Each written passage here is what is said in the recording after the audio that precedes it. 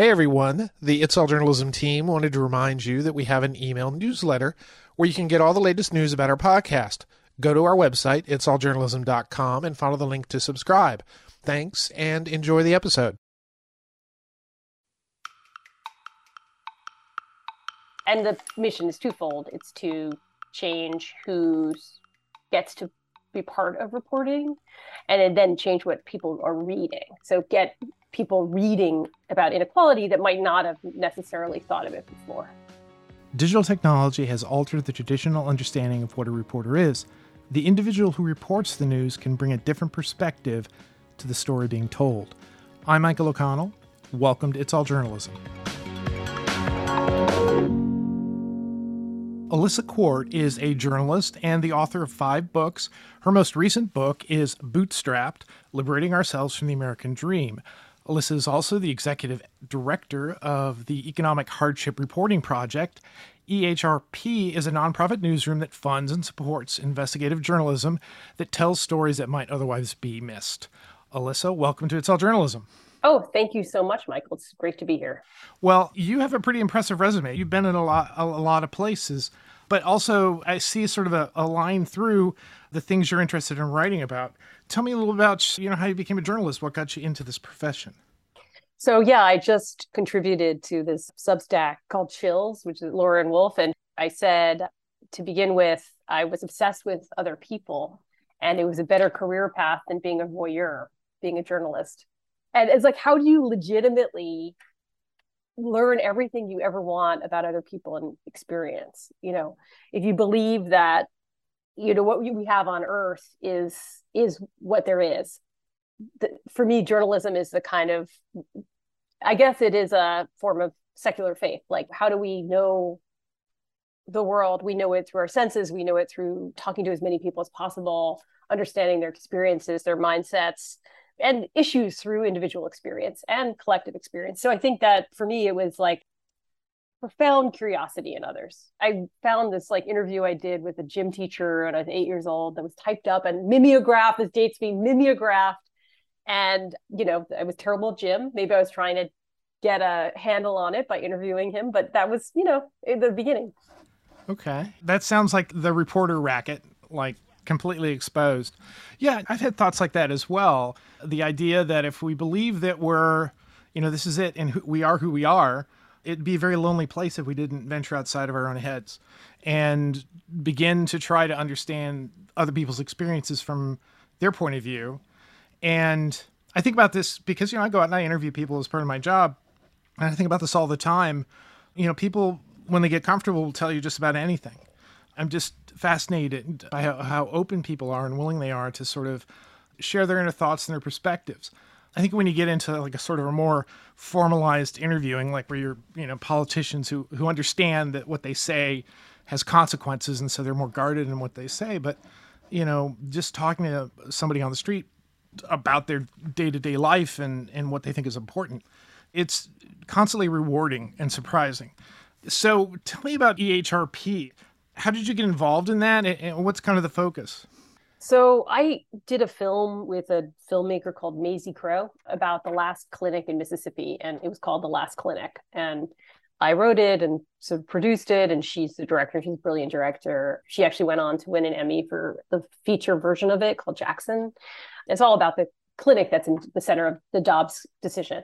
So we did that, and we got support from Economic Hardship Reporting Project, which was this new nonprofit that had just been started by Barbara Ehrenreich. For our listeners, Barbara Ehrenreich is, I guess if you're listening to It's All Journalism, you probably know who she is. It's self-selecting, but she's to me, probably one of the greatest living journalists, and a wit and a muckraker and all kinds of other stuff, whose focus in her entire life has been on working class labor, women's labor, et cetera.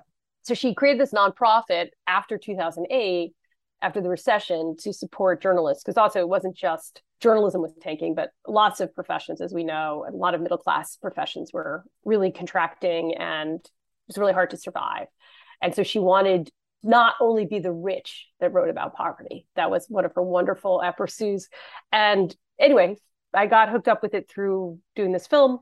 It was quite small. I took it over in 2014 and built it up into quite a substantial nonprofit now. So I say sometimes that I co-founded the current incarnation. It was her baby initially. She's an incredible person. How would you describe the mission of what the project is doing? What is it you're trying to accomplish here? Well, yeah. So part of it is keeping people who are middle class and working class, or like just not the most affluent elite reporters in the profession. So some of it's about supporting freelancers and independent reporters, photographers, filmmakers, illustrators, etc. But some of it's about getting that work into journalism. So we co-publish, and that was a decision I made at some point where I was just like, co-publishing is the way it should be for a small nonprofit. Bigger nonprofits like a ProPublica or something that's like created themselves as a destination. But I felt like, look, this is a small nonprofit. The biggest effect is going to be if we can change all the existing sites and journalism entities that exist.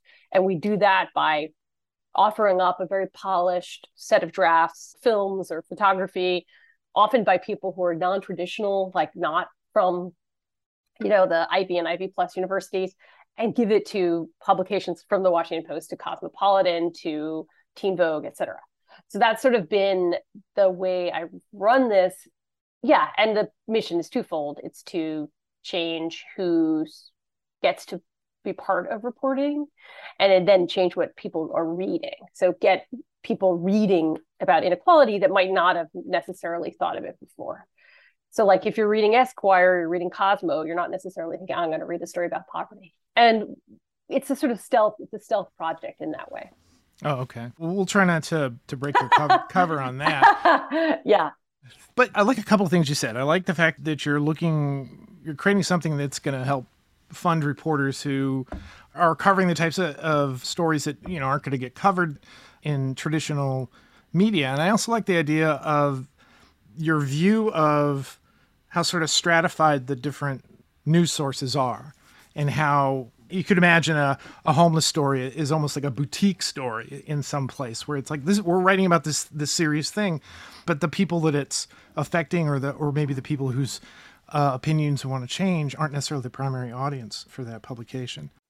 Yeah, so that's true. So that's part of why we try to get our stuff into, I hear that people don't like this phrase news deserts, but, get those stories into places that are not necessarily always either having this issue reported on locally or that sympathetic to people who experience homelessness, right? So like you might have voters who have been found through various surveys in certain kinds of geographies to not really have that much empathy for people who have experienced homelessness.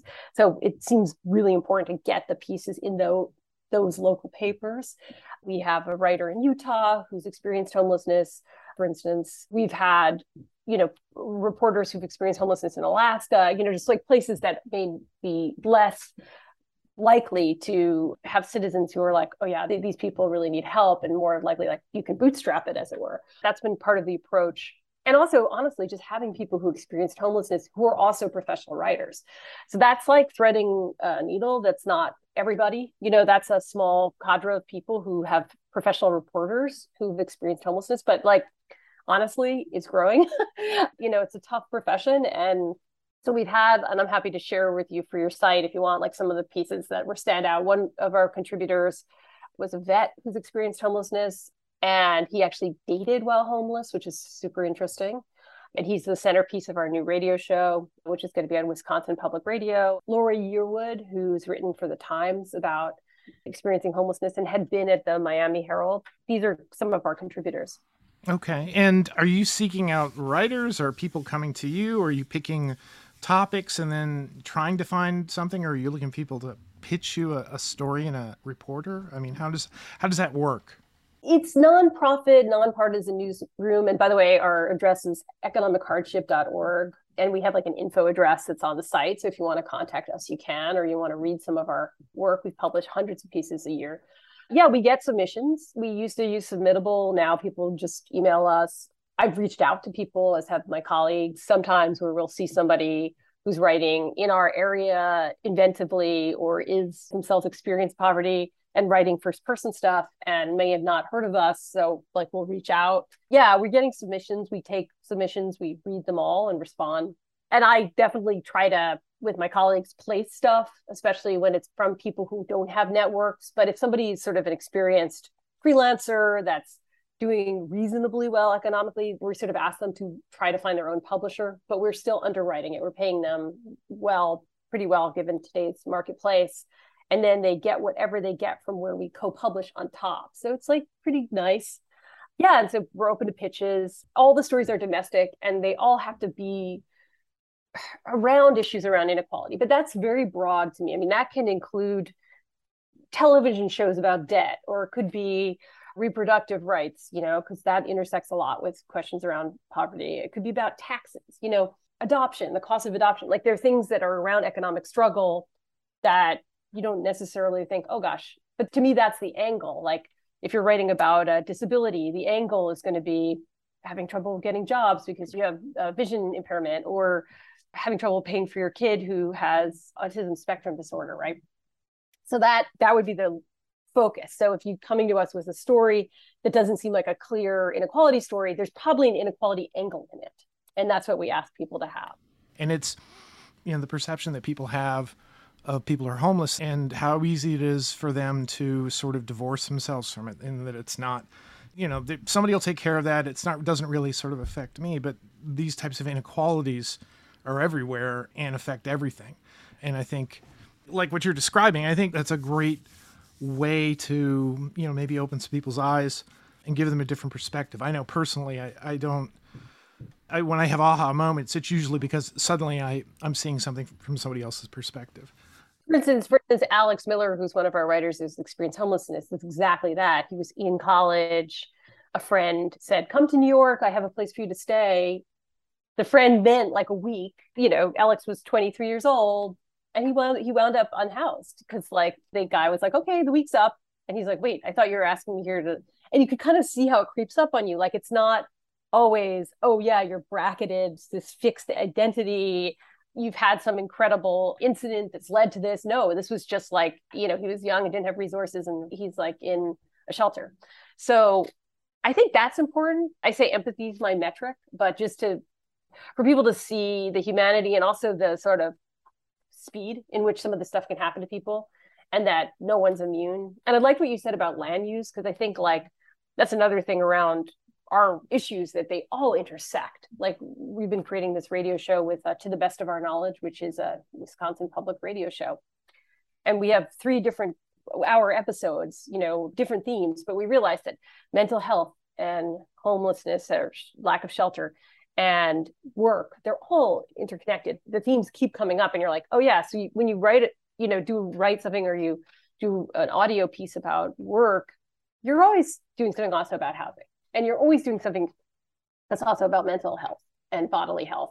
So these themes are connected. And I think one thing that happens in mainstream media is that a poverty story is like a very narrow thing. It's just like a depressing, like social realist, like, turned over supermarket cart and a guy, or like someone in a hard hat who's now on the street. And it's sort of not, it doesn't get into these nuances, or like the fact that many of the people who maybe experience homelessness have gone in and out of that, have been to college and are now, it's like, it's not just one thing. Right. Exactly right. I remember like earlier this year, I was watching the local news and it was about a neighborhood in Washington, D.C. There were tents there. The residents wanted to get rid of the tents. And the reporter talked to the neighbors and then talked to the city and wrapped it up. And I looked at it and I thought, well, what is the perspective of the people there on the street? Why are they on the street?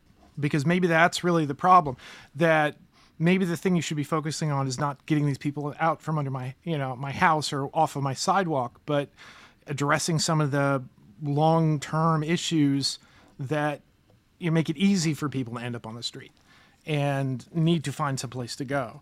The idea of, I talk to the local government. It's their responsibility. I talk to the homeowners to hear their complaint. And then the next day the reporter will move on to some other story. I don't want to call it laziness, but it's just a lack of willingness to go that extra step and try to tell the bigger story. And some of this is structural, like, one way is to try to create these gripping stories that counter the typical narrative that we're talking about, the bootstrapping narrative, or the oh, shock surprise, the person who wins some small time lottery, and and then it's a feel good story, or like the one person who gets into the school. To not just do those feel good stories either, but also some of it is about supporting reporters who would otherwise be unable to work, and not seeing them like, okay, we're the 1% or 10% of surviving journalists, and they're just like, oh yeah, let the freelancers hang. I don't think people honestly think that, but they sort of may just not be considering freelancers and independent reporters' fate. Like what we've had to do, and this is kind of cool, is sometimes we have gotten people cold weather gear for reporters who could not afford it. We've replaced broken cameras. We paid someone in Target gift cards because they were unbanked and sent them to some like post office box. We paid for a lawyer for a reporter who was injured in the protests in Portland. So that kind of stuff is like, I guess that's also part of being a nonpartisan nonprofit newsroom that's small, big enough to like be effective, but small enough to still do stuff like that, and without having like multiple lines of like bureaucracy. So we just say, oh, somebody says, I really need a new computer. We've been able to then send it, or somebody was taping themselves and we needed to send them a tape recorder, digital tape recorder. I mean, all that stuff feels good in some way. You're like, it's not just giving grants, it's like the material experience of being a reporter is being supported. You're not necessarily like restructuring the world. You're providing aid strategically to people who are working on something that just need that little extra something to help them get by. Yeah. Which is a real neat approach. Now, you wrote two stories for the Washington Post, I guess opinion pieces for the Washington Post. I want to touch on that. Traumatic pregnancies are awful. Dobbs will make that so much worse. Tell me about that story. What inspired you to write it, and what did you feel you needed to write, I guess? Well, okay, we have another writer, and I should share this with you also, who was financially stressed / lower income, who had a traumatic birth, and she wrote for Parents Magazine. So that's an great example. Courtney O'Neill, great example of what we can do. She wrote about something a lot of people relate to, giving birth, but how poorly mothers without money can be treated when they're giving birth, and how the trauma levels are much higher for them when they're giving birth, because it's in maybe hospitals without a lot of attentive nurses, or just like people who look down on the patients, right? When I read that, I was like, wow, this is amazing. And then getting it into Parents Magazine was a triumph, because that's, again, not a place you'd expect to see necessarily an inequality or poverty story. But then when Dobbs came down, I'd done a lot of work on repro myself, like, as I said, produced these films and written around this, and spent time at clinics and in Indiana and Mississippi and New York. And so I was thinking about that when this happened. I was, like a lot of women, very upset. And I was just thinking about my pregnancy. I was like, it was really traumatic. I had hyperemesis. I vomited for for like 8 months. And I was like, this is going to be, all these women now are going to have no choice in the matter. They're going to have to stay pregnant, even if they don't want to be. And if they have, say, hyperemesis or gestational diabetes or any of these medical conditions, they're going to experience a lot of trauma, because they'll have no control over their life choices or their bodies. And that is a class issue too, because I think, again, I chose to have my daughter. I was so happy to have her, and I was sick, right? But if I was in a state and couldn't afford to go to another state to have a termination, I would have had that condition if I didn't want a kid, and I would have been super sick, and it would have been just the worst. And so that was a piece I thought was really necessary to get that voice out there for all the women. I think there was something like 17% of women who experience PTSD from a birth and pregnancy. Wow. When that court decision, the lead up to it, and when it happened, initially it was this feel, okay, we got to get into our old lanes. This is how we represent both the sides. I actually got sent down in front of the Supreme Court to take pictures and to talk to people who were protesting. And I talked to people on... who'd you do that for? I did for Patch, actually. They put it on their national desk. It was interesting because I talked to a couple of people that made me think very differently. I talked to a young woman who was her early 20s and of Asian extent, whose mother, when she came to the United States with her husband, got pregnant and then had to have an abortion because she couldn't afford it. And so the sign the young woman was carrying was, "My mother's abortion saved her life." And so I talked to her about that, and it was really an economic struggle issue, an immigrant coming in. And it often is, yeah. Yeah, coming to America with no money, no support, or access to healthcare. And then I met another woman who had come from San Francisco who was very happy with the outcome of the court decision, and she was with a group from California. And I asked her, because I just spoken to the other woman, I said, well, now that everybody, except in very rare circumstances, everybody's going to have to carry these pregnancies to term. Are you willing to, provide increased medical care or, sort of economic support for these more children that are going to be out? And she was just like, well, I'm a fiscal conservative, so probably not. Then I asked her, what about access to contraceptives? And she says, well, I never really even thought about that. Yeah. And I mean, the truth of the matter, and this is something from reporting on all these clinics and from the stats, the typical person getting an abortion is already a mother and is lower income, and it has attended some college. So there's all these things, and is also in her first weeks of pregnancy. So I think this whole idea of like heartbeat bills and the way that, at least statewide, a lot of the language around abortion rights has been utilized. I mean, first of all, it's an electrical charge. It's not a heart at that point. And also it's usually 6 weeks. So whatever it is not even close to being like a recognizable fetus. And I think that needs to be said over and over again. And we've definitely been trying to do this, like cover reproductive rights in places like Teen Vogue for young women without a lot of money, about the experience. Also, we had a piece that was really great about young women who are choosing not to go to college in states that have outlawed abortion rights. That's something that is kind of, again, not a typical poverty story, but they were turning down scholarships. And that is then a story about economic struggle, turning down scholarships to schools in those states. In one sense, I like the opportunity for us to begin writing different types of stories. When things are so supercharged that they're sort of in two camps, it's maybe difficult to go after the nuance. But I think now we're kind of in this flux. This is my opinion. I don't know anything. But that maybe now is, as we sort of think, well, what does this mean now? Who does this really affect? We'll find out that a majority of this country wants these rights. I mean, that's what they're finding out. And maybe they don't want them for themselves, but they want people to have them. And that's important. I mean, this is, if we talk about freedom, this is a freedom, right? But getting back to our message at hand, and I think the other story was about a real bread and butter story for EHRP, which is about something called the administrative burden and the level of the time suck that happens to people when they try to get Medicaid and not Social Security, actually, which is interesting. That's actually the easiest thing to get. But SNAP and other benefits, it's usually people who are lower income, and it's resources that affect lower income populations that are either state or federal that are the hardest to obtain, and that they spend this kind of time tax to get the services they need.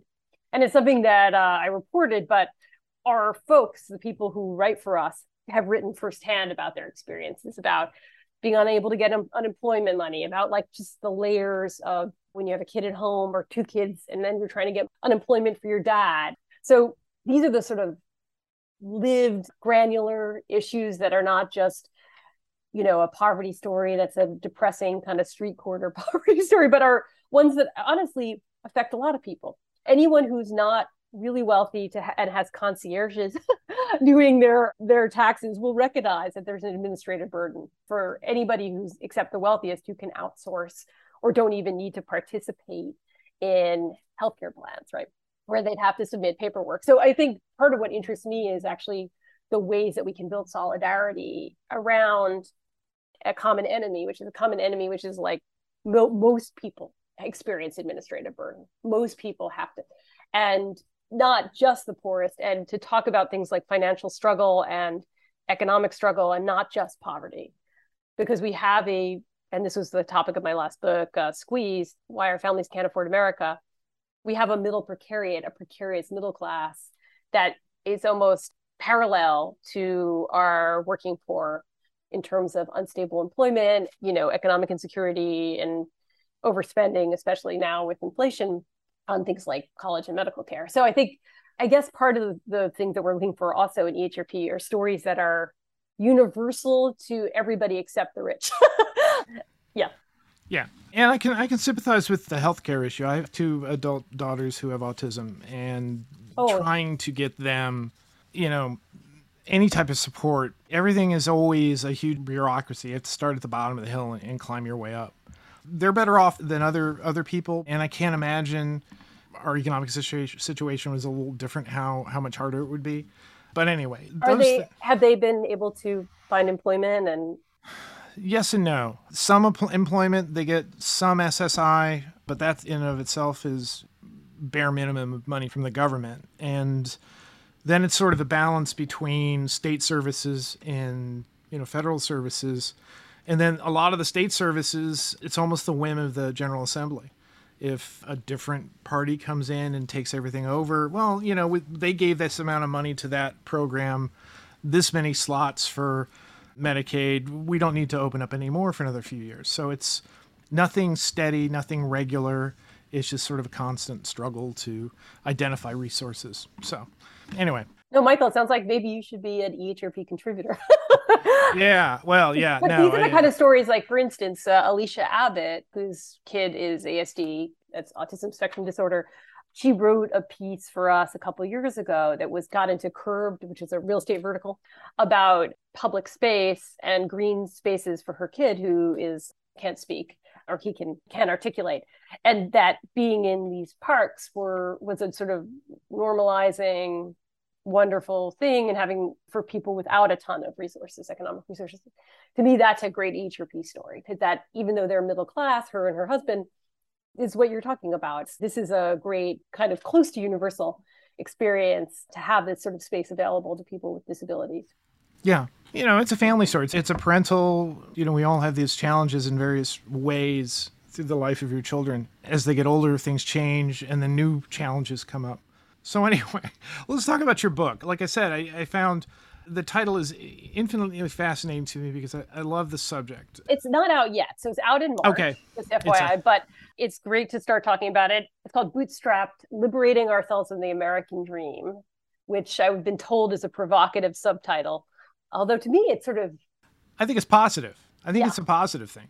I do too, because I think we can liberate ourselves from this dream towards another one, towards a more real American dream, which is about community and collective action, and reconsidering some of these myths that hold us down and hold us back, these ideas that we're supposed to be doing everything on our own, that we're supposed to be achieving, and that we're supposed to be having a very monetary in our orientation, that we're supposed to look up to people like Horatio Alger, who was actually a very unseemly man. I don't know how much you know about him, but he was a terrible man. And a lot of the people who are the sort of poster children of pulling yourself up by your bootstraps, like Ayn Rand and Alger, were distinctly unpleasant. And I think that it's no accident. I think it's a model of selfishness and sometimes even criminality that can be around that kind of individualism. Yeah, I think we've all been exposed to that a lot in the last, 6-7 years. Yes, exactly. No, I mean, I'm of that age. I'm a baby boomer. I'm a tail end of the baby boomers. And I tell you, I'm not a big fan of my generation at the moment and the way they're approaching their seniorhood or living their seniorhood. And to your point, I think a lot of it has to do with this dissatisfaction. I'm not where my father was. I have not achieved this that had supposedly was promised to me at some point. I'm angry about it. And I talk to my wife about this a lot, this idea that the pie is only so big. If I'm getting a smaller piece, that means other people are eating part of my pie. And nobody's come up with actually how big the pie is. It could be gigantic. Or that there's other kinds of pie. Maybe. Exactly right. And that one of the pies, for instance, like some of these pies could be emotional, or right. I mean, solidarity. It can be love. It can be, or solidarity, or like they can, and it could be actual assistance to one another, like mutual aid or workers' co-ops.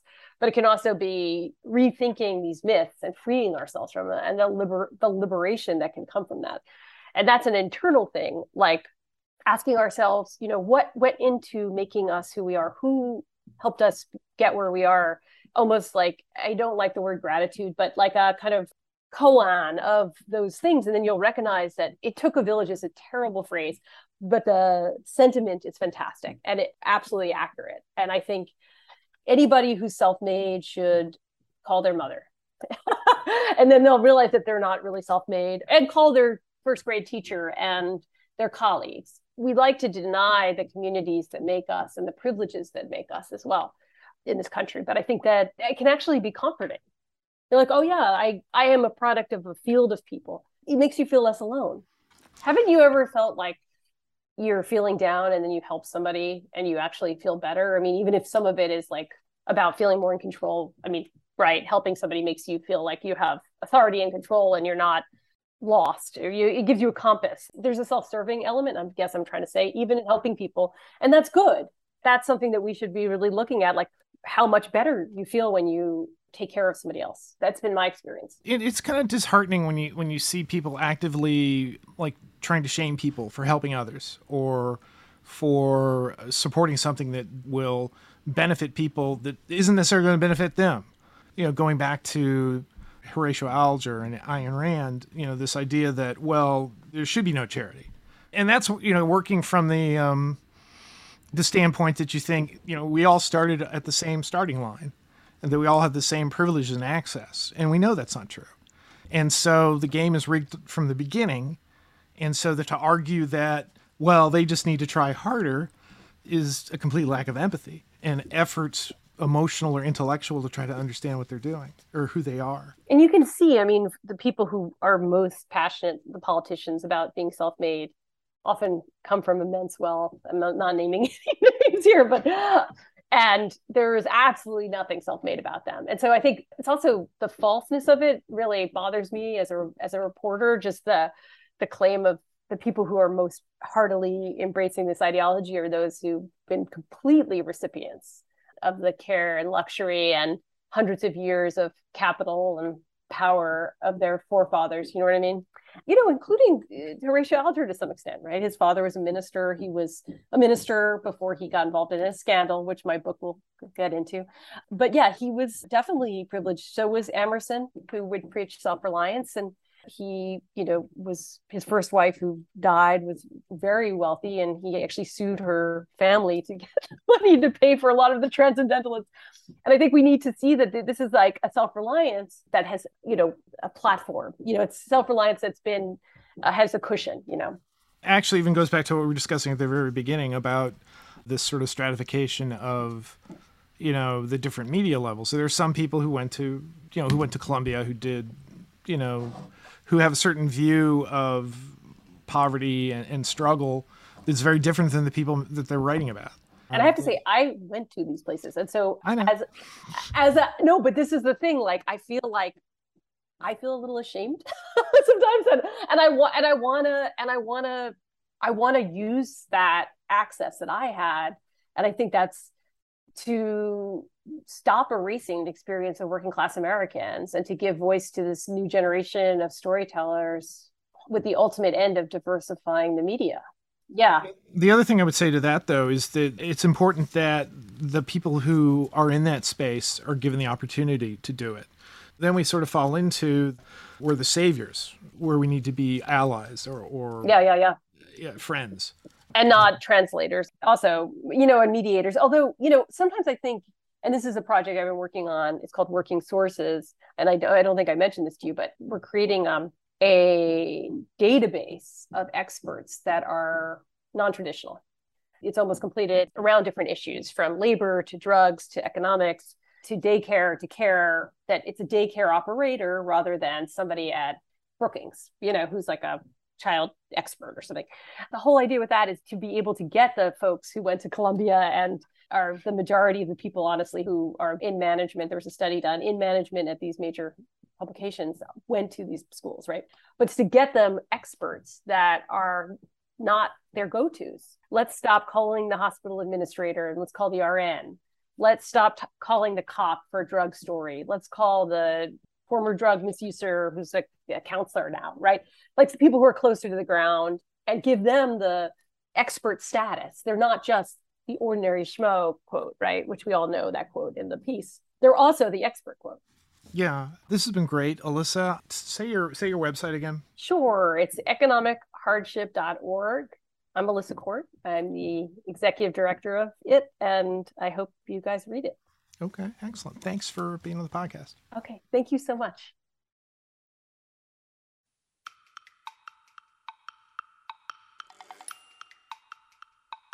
You've been listening to It's All Journalism, a weekly podcast about the people who make the news. You can find out more about us and download past episodes at itsalljournalism.com. While you're visiting our website, sign up for the It's All Journalism newsletter. You'll get all the latest info about our podcast, including episode notes and news about live events and upcoming interviews. Go to itsalljournalism.com to subscribe. Speaking of subscribing, you can subscribe to our podcast on Apple Podcasts, Podcast One, Spotify, SoundCloud, Google Play, and pretty much anywhere good podcasts are found. If you'd like to help us grow our podcast, like and share our episodes on social media. Look for us on Facebook, Instagram, and Twitter. It takes a lot of people to create an episode of It's All Journalism. Nicola Grisco produced this episode, Amber Healy wrote our web content, Nick Capre wrote our theme music, Emilio Brust helped with our booking, Steph Thomas is our social media manager, and I'm your host, Michael O'Connell. Thanks for listening.